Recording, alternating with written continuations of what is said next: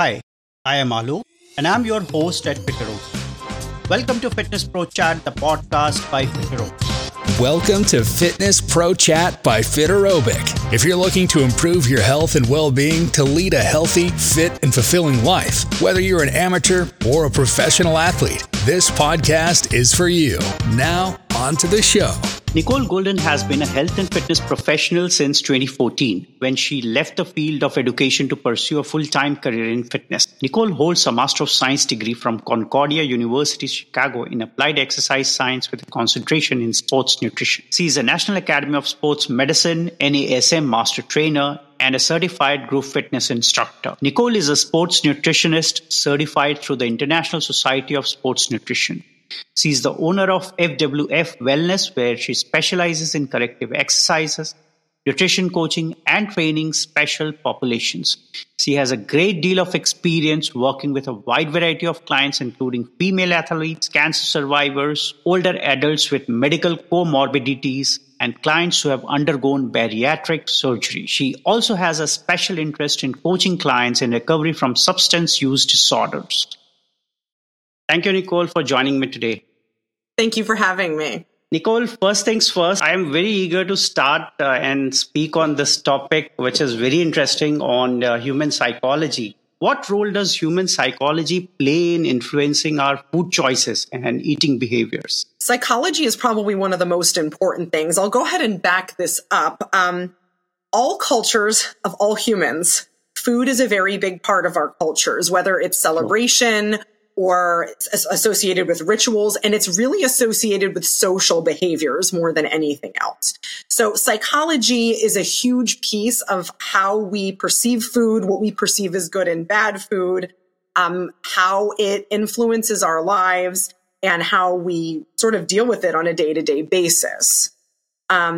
It's an important thing I always bring up to my clients, especially as we get into the topic of healthy eating behaviors and weight loss, that sociocultural influences are very, very critical in influencing our eating behaviors. So would it be right to relate this to emotional eating? You talk about cultural factors that affect our eating habits. So would it be right and closely related to emotional eating also affecting our nutritional decisions, and how can we better manage it? Emotional eating is something that's very, very difficult to manage because the psychology and the physiology of emotional eating is complex. We believe that emotional eating is primarily driven by dopamine. And if you're familiar with dopamine, that's sort of the chemical in our brains that tells us we're getting a reward. We see that same increase in chemicals with drug and alcohol use as well. So what happens is when people are feeling stressed, what they tend to be looking for is what we call a dopamine hit. So they're looking to relieve their stress. And the way we do that is by increasing dopamine levels. Now, the types of foods that tend to increase dopamine levels are sugary, fatty, what we call really tasty foods that aren't necessarily the highest nutrition value. So what happens is when looking for that dopamine hit, people tend to develop a pattern. And this is sort of how binge eating disorders develop. They are stressed. They look for those high energy, low nutrient density foods. They feel better temporarily, and then it almost reinforces that behavior. So that's really what we're dealing with emotional eating. Some of it too does come from cultural background, but the term emotional eating tends to refer to that stress eating. Does society also play any role in our perception of healthy eating, especially when we talk about emotional eating and how dopamine affects our emotional eating? It's very difficult to manage. So is there any role of society and culture as well into emotional eating? Yes, this topic has actually been pretty extensively researched. There were a couple of authors in 2019, Fox, Fang, and Asal, that did a study and theorized that globalization of society has actually led to an increase in obesity and that type of eating behavior when people went from what we call a subsistence economy, where they actually had to go out and get their own food or grow their own food, to a cash-based economy that involves trading money for food and food being more accessible. So that's sort of like the macro level of that. On a micro level, just looking at human societies and how the culture will impact obesity and overeating, Pacific Island countries like Fiji have the highest rates of obesity in the world. And an interesting study was done in 2022 where they actually interviewed 15 mothers in Fiji and asked about the views on why they provide, these types of foods for their family and why they think their family is obese. And culturally, the mother is tasked with providing the food for the family, and food is highly correlated with love for the family. And there is a very displaced sort of interesting focus on those high energy, high fat foods as showing love. We see this in other cultures as well. Even in America, there are some cultural groups where that is the case. So there is, some of it is cultural. And of course, some of it is that food is very easy to access. So emotional eating behaviors can be very easily reinforced. There's a lot of talk about mindful eating. Is it connected to human psychology? How can practicing mindfulness improve our relationship with food? I do try to give that type of strategy to a lot of my nutrition clients when we get past the habit development stage. And I know we'll be talking about that later on in the podcast. Mindful eating is very difficult to achieve when we're on the go. Now, in America, actually, this is kind of a funny story. Americans are always on the go. That's just part of our culture. It's go, go, go. It's high stress. We don't take time to sleep. We don't take time to sit down. It's sort of funny because when I was in Amsterdam back in 2019, somebody told me that they can tell an American on the street versus a European because only Americans will walk down the street eating food. European culture is very much, they sit down, they enjoy their coffee, they enjoy their snacks. So how does that relate to, what you were talking about? Mindful eating, you have to be able to take the time to sit down and socially and sensory enjoy your food. So it's very, very difficult to mindfully eat when you're not taking regular meal times, you're not eating with other people. So it's that on-the-go behavior that tends to make that very, very difficult without counting calories or counting macros. Some of the things that we can recommend to improve mindful eating: sitting down, creating a balanced plate, avoiding distractions. Don't play on your smartphone. Don't watch TV. The only distraction that should be there is another human being where you're engaging in conversation. You want to slow down your eating and not be in a rush, which Americans are very guilty of that. True. Yeah, and try to sort of savor and be mindful of the sensory experience of food. The problem with this is when I have coaching clients, the biggest issue I run into is they don't want to take the time to do that. It is a big time investment. So in cultures where that's more normal, it's easier to mindful eat than cultures that are constantly on the go. That provides a lot of insights on mindful eating and especially the eating habits of different cultures, Americans and Europeans. And I would say Indians are not too far behind because right now we have the mix of both the cultures, and some of us go the American way of eating and some of us prefer to eat like Europeans. So it's a mixed culture. That brings me to next question. So one of the difficult tasks for anyone is to adopt healthier eating habits. Although there is a lot documented around healthier eating habits and how can we adopt healthier eating habits or how can we adopt mindful eating. But it is very difficult as an individual for anyone to adopt or break the psychological barriers for healthier eating habits. So how exactly we can break these barriers for eating habits and become healthy? So this is actually a very interesting topic because it takes an entire lifestyle overhaul. People think it's just eating habits they need to change, but it's actually their lifestyle habits. For example, I have a client who's in her mid-60s and always on the go. She has 2 jobs. She works in a human services job during the day, and 6 nights a week she works at a restaurant as a server. I asked her why she has to have this much work, and she said because she doesn't want to have no scheduled time in her life. So it's affecting her eating habits because she doesn't have time to sit down and eat lunch. She's constantly eating snacks on the go. So one of the strategies we came up with for this client was to take one day off a week to plan her meals, and to also make sure that every day she's actually taking a lunch. So it's sort of a nutritional intervention, but it's more of a lifestyle intervention. It's very difficult to eat well-balanced meals when you're constantly snacking on the go. So it really is about evaluating your lifestyle habits and see if they are conducive to healthy eating habits before you even address the nutritional issues. So what's common with, now my husband's a physician, and what's common with physicians is they tend to not eat all day. And then in the evening, have a very, very large meal, which we know is actually very unhealthy for you. It increases fat storage. It reduces your metabolic rate. So those sorts of things would be another example of a lifestyle factor we would have to adjust for before even looking at healthy eating habits. One of the other things that I tend to recommend is once we can get past those eating pattern stages, one of the things I think is really important is making sure that people get enough protein in their diets. Consuming protein does help to reduce overeating because it has a higher satiety value. It helps to maintain your muscle mass, which helps to maintain a higher metabolic rate. And we just don't eat enough of it. The recommendations of 0.8 grams per kilogram of body weight of protein per day is entirely too low and based only on theory. So really, people need to aim more for 1 gram to 1.5 grams per kilogram a day of protein.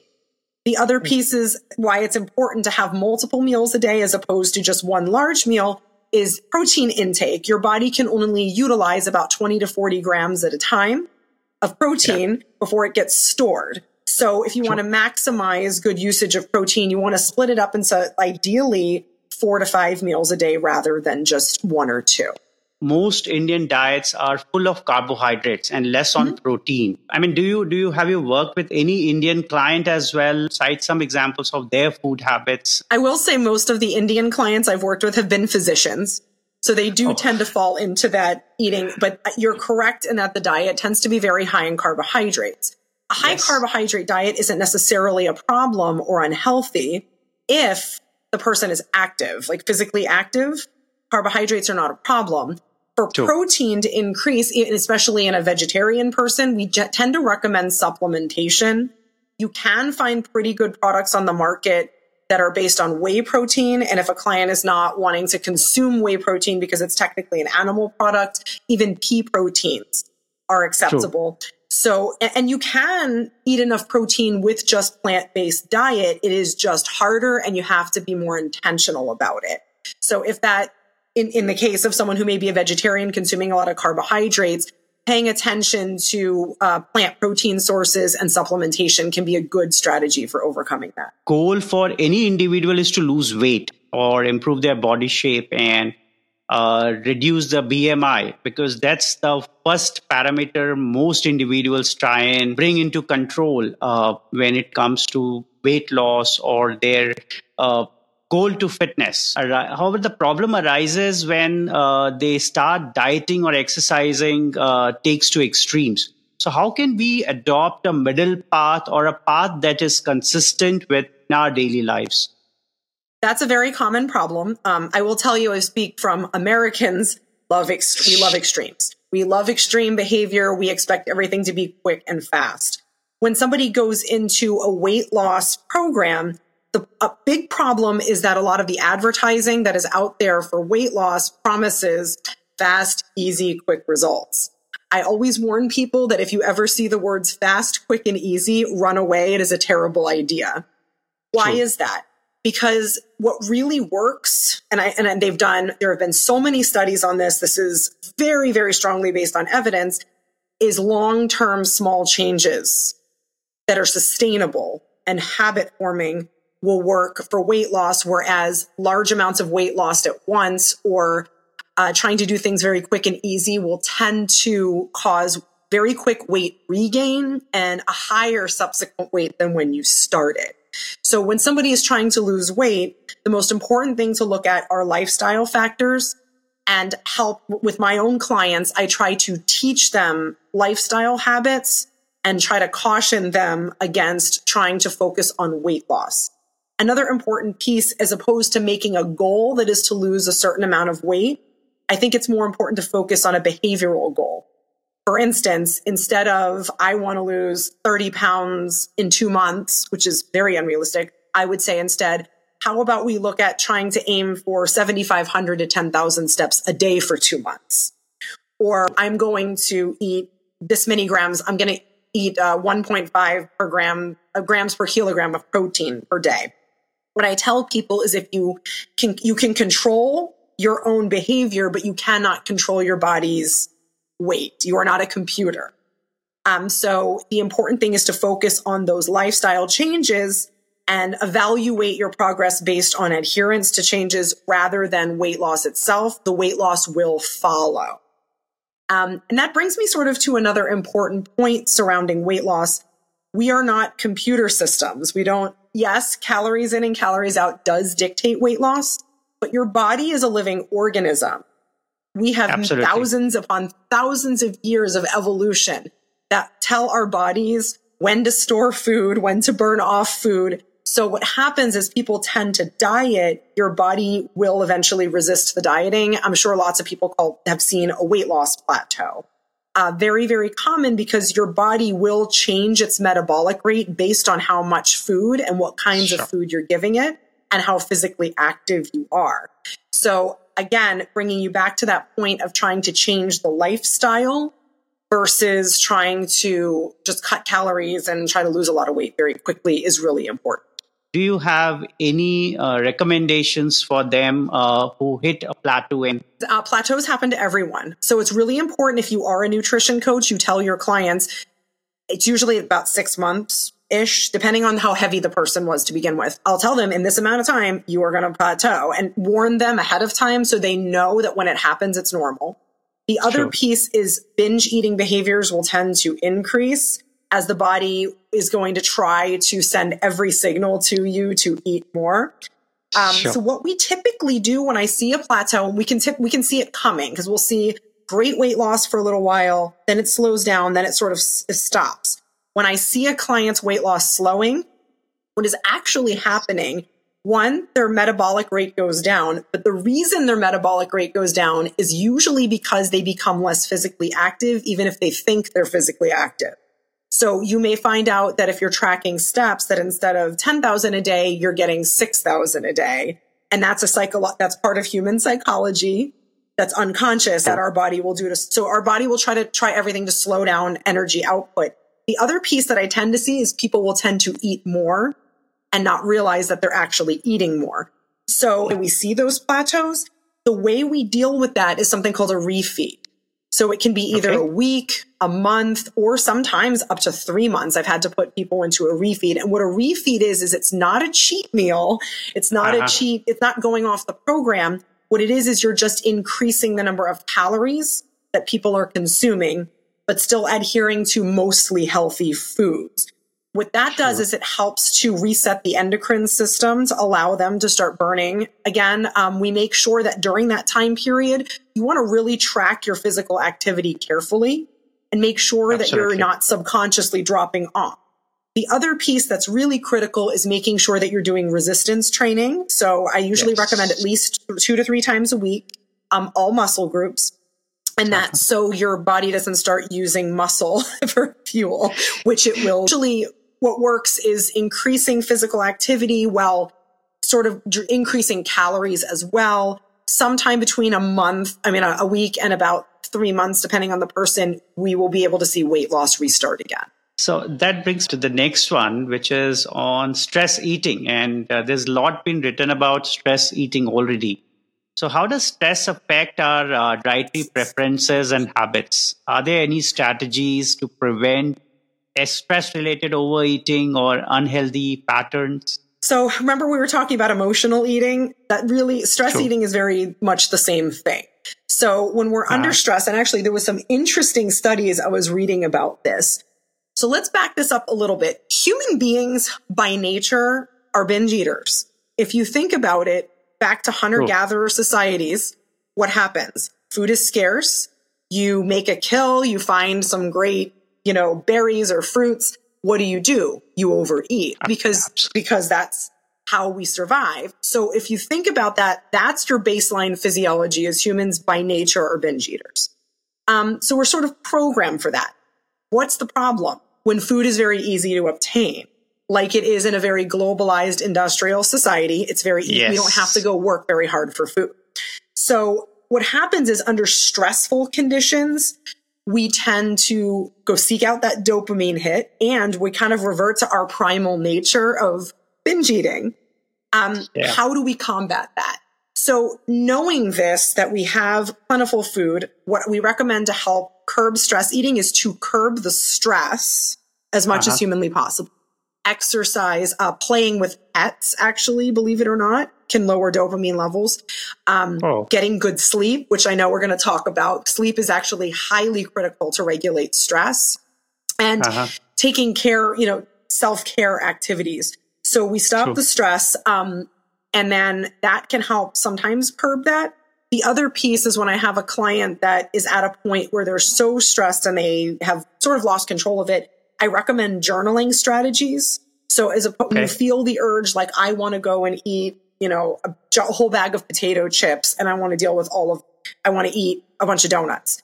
I will have them instead write down what is stressing them out, how they're feeling, because it gives them a second to sort of self-reflect before they go right for that giant bag of potato chips. What I'll also tell you is that clients that suffer from a background of trauma are this is very, very difficult, because a trauma response will have them seek more food for comfort, increasing the dopamine levels. So that's another piece that you want to pay attention to very closely. One other interesting thing to point out is a study was done in 2014 that found that there are some people who actually suffer from food addiction. And within the study, they took 136 adults, and there were 23 that qualified as a food addict. And they actually tried to use drugs to modulate the dopamine levels. The interesting thing was the people who were the food addicts did not respond to the drugs at all. And the people who were not food addicts decreased the eating behavior. So that's another important piece. People we see this in drug addiction, where there is a physiologic mechanism where the dopamine may be completely out of control. So sorry, that was a little long-winded. To bring it back, controlling stress is the best way to control stress eating. What exactly is food guilt? And I am sure most individuals get a guilt when they consume a lot of food and they come back or they start contemplating about it. Why did they eat so much? And that's when the guilt starts to happen. So what exactly it is, what role does psychology plays in developing this kind of guilt feeling after consuming food? And what are the effective ways that one can cope and move away from past feelings of guilt related to food choices? Food guilt is a very big thing. So it's almost as if public health messaging talks about healthy eating, but they don't really talk about how to do it. We don't do a good job with that. So people do develop a lot of food guilt. That's a real thing, especially when people are trying to lose weight and restrict foods.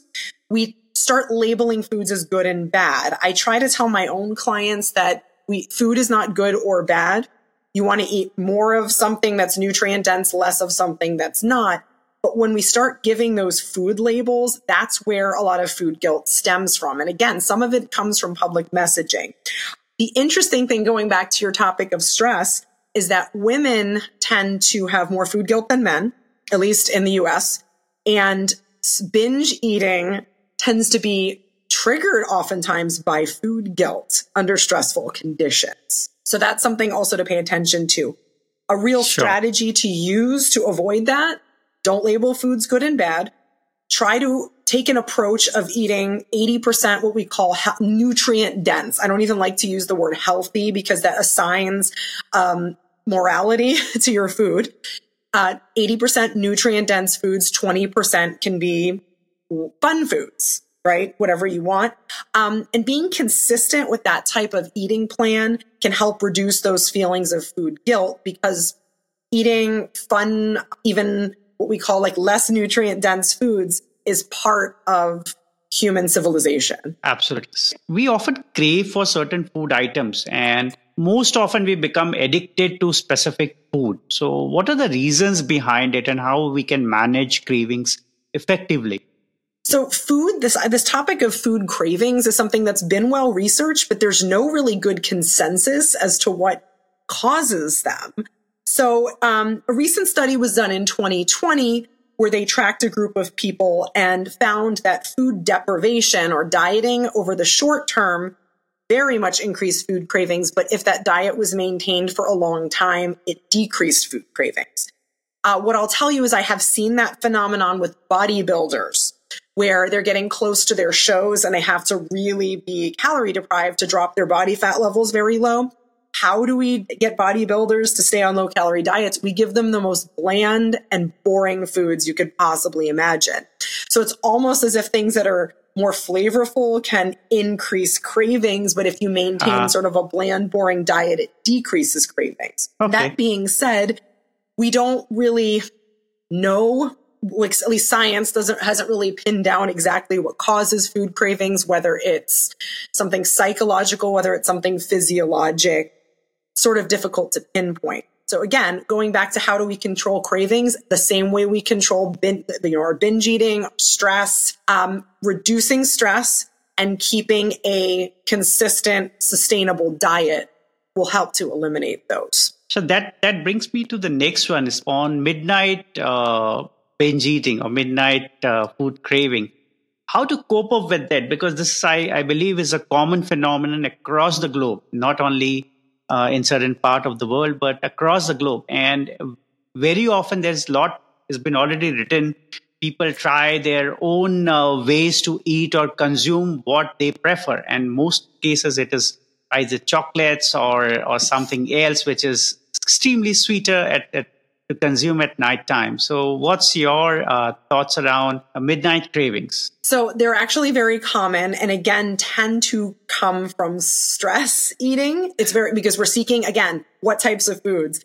High sugar, high fat, those dopamine producing foods. So nighttime and tends to be a time where people want to relax and unwind. So people also consume a lot of alcohol at night as well. It's a common phenomenon. What I try to get people to do is there really is something to reducing food intake about 2 to 3 hours prior to bedtime because consuming those sweet, sugary foods significantly disrupts your sleep patterns. Pretty bad. So what I tend to try to do, what I would recommend is instead of consuming, if you really want to eat at night, there's nothing necessarily wrong with it, but I would go for a high protein food rather than something that's very high in sugar because a higher protein food will not disrupt your sleep patterns to the same extent and has the benefit of helping to keep your muscle mass up so you don't break down as much muscle tissue at night. It really has to do with, again, changing lifestyle. What about your eating patterns during the day or leading to night eating? Are you consuming enough calories during the day? Yes. Okay. So food cravings at night are a very big issue for a lot of my clients. Part of that has to do with lifestyle choices. Part of it may be that people want to unwind and relax at night and they start to crave sweet things, again, to get that dopamine hit, especially after a stressful day. I will tell you in my experience, clients that tended to have higher stress jobs also tended to have more nighttime eating problems. So that's something to pay attention to. One of the things that we can do with clients who are night eating, or a good suggestion that you can employ, is instead of, if you feel like you must eat at night, go for a higher protein snack instead of something sugary. There's a couple of reasons for this. One, a sugary high carbohydrate snack will disrupt your sleep patterns. So you want to sort of avoid eating anything very high in carbohydrates within 2 to 3 hours of bedtime. The other piece is protein consumption, especially casein-based proteins before bed, will actually help you to break down less muscle tissue overnight. So something that we do with a lot of bodybuilders would be to recommend that they have a casein protein-based snack before bed. The other piece is, again, look at your stress levels. Do you believe it's stress that's causing you to eat at night? Is it because you're not consuming enough calories during the day? Are you trying to diet during the day and keep very low calories and your appetite gets out of control in the evening? Those are all things you want to look at. But overall, we want to avoid eating high carbohydrate snacks before bed. Absolutely. I think that was very informative, and most people would find it useful across the globe because binge eating, especially at night, is quite prevalent. And for each individual, it's very difficult to control their food cravings, especially at night. Most of the food habits emanate from personal motivation and it fluctuates when pursuing certain nutritional goals. So, what are the psychological techniques individuals can employ to maintain a long-term commitment to healthier eating habits? I'm glad that you brought this up. I hate the term motivation. Absolutely hate that. Okay. The reason is because motivation is very short-lived. I train 6 days a week on weights and eat a very healthy diet. And it does not come from motivation. It comes from discipline.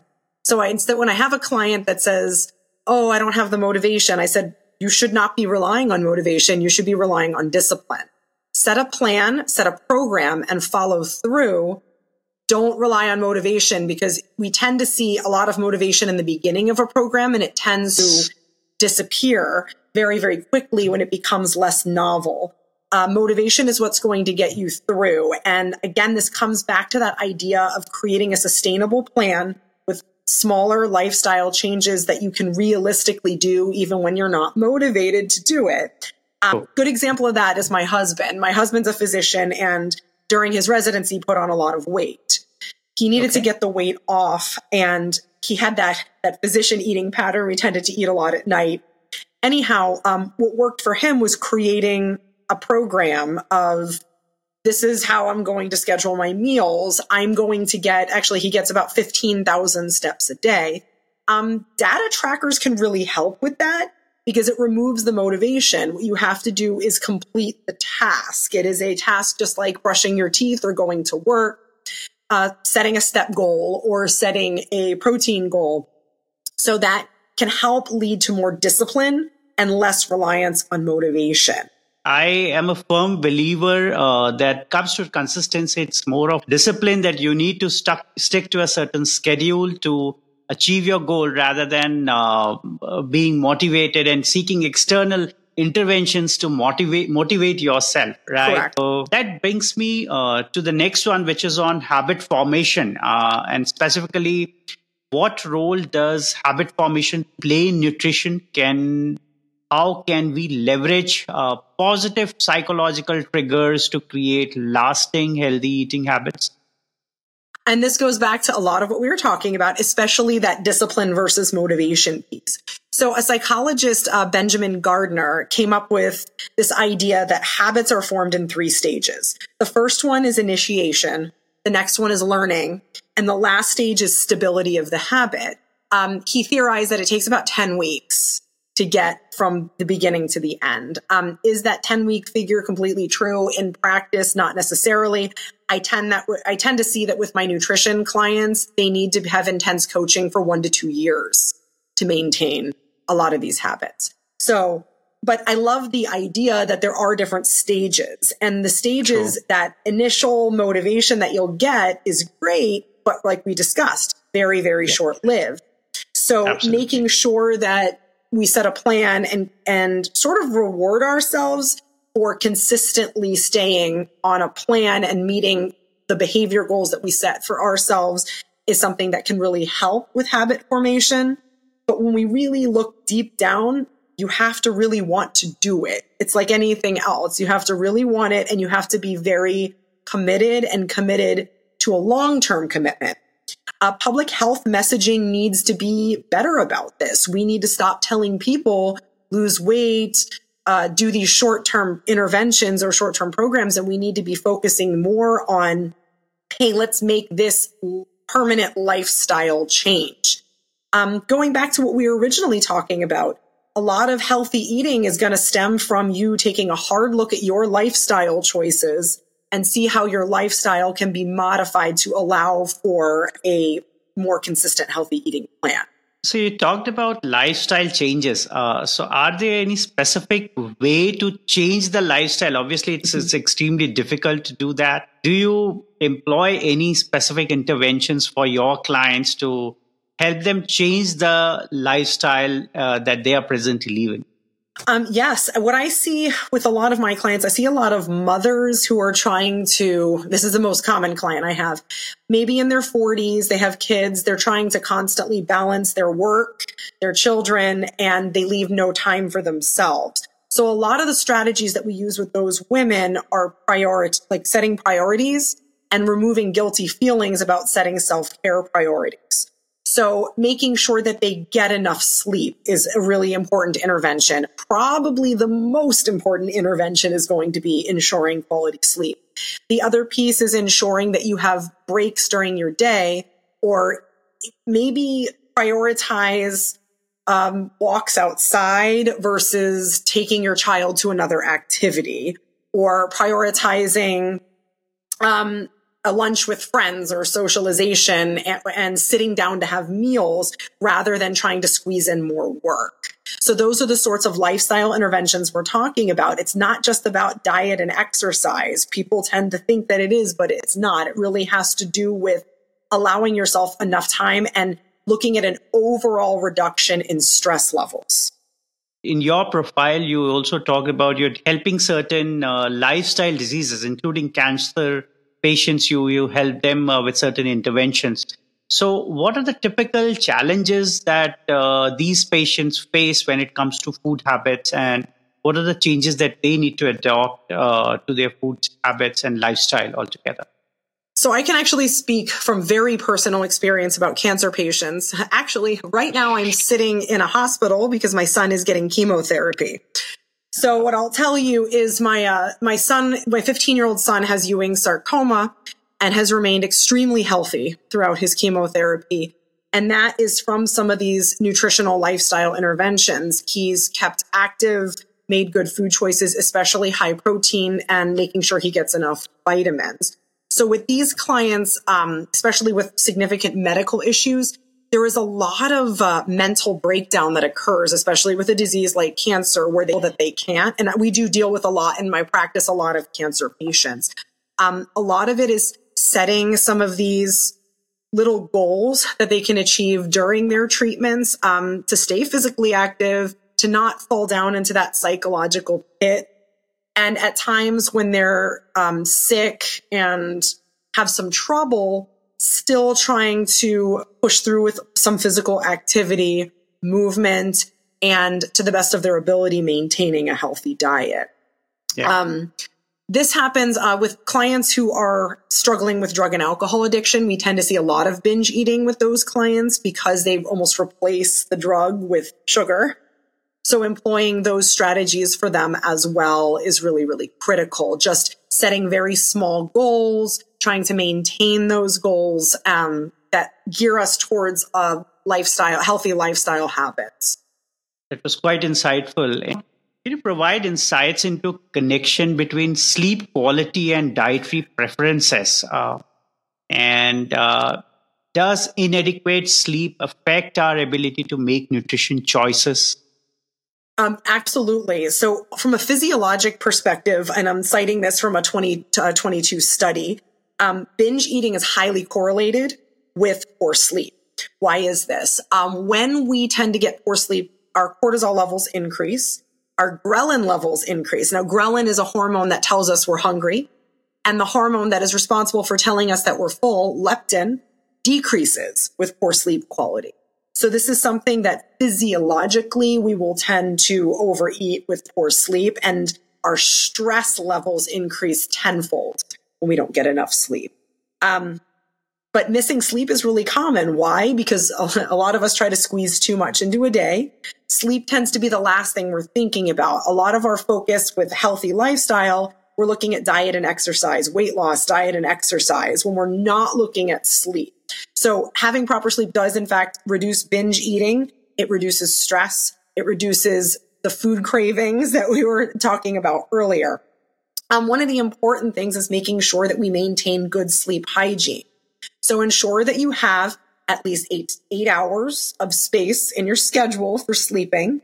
You want to not eat high carbohydrate foods 2 to 3 hours prior to bedtime, and you want to reduce distractions. So watching TV or playing with your phone will also affect your sleep quality. So those are some of the things that you can employ and having a good, nice routine at bedtime. Maybe you take your shower and you lay in bed and listen to meditation music, maybe part of that sleep. But really just looking at sleep as something that is just as critical as your nutrition is what we really highly recommend. And I do have an article specifically talking about sleep. I'm sure you've read it on the National Academy of Sports Medicine blog. Yes.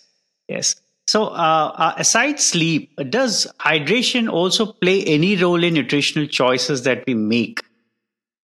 This was a very interesting topic because one of the questions that I get from clients, they'll come in and ask if they're drinking enough water. And typically I'll say, are you thirsty?